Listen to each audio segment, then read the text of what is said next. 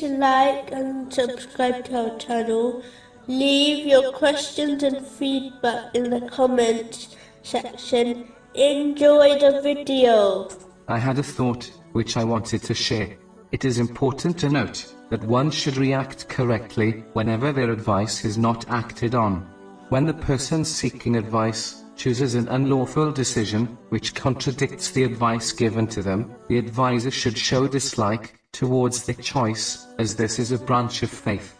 In fact, disliking something for the sake of Allah, the Exalted, is an aspect of perfecting one's faith, according to a narration found in Sunan Abu Dawud, number 4681.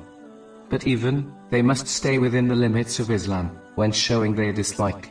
If the choices are between two lawful options, and their advice is not acted on, then they should not become annoyed at the one seeking advice, as they chose a lawful choice.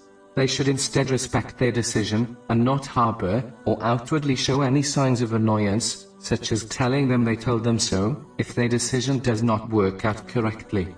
People are not angels, they will make mistakes, so it is best to be kind to others, even if they reject their advice.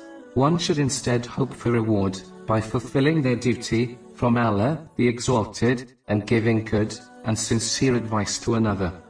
In addition, the one seeking advice should not ask for advice if they have already made their mind up beforehand, as this only opens the door for a potential argument if they seek someone's advice only to reject it, as it contradicts their predetermined choice.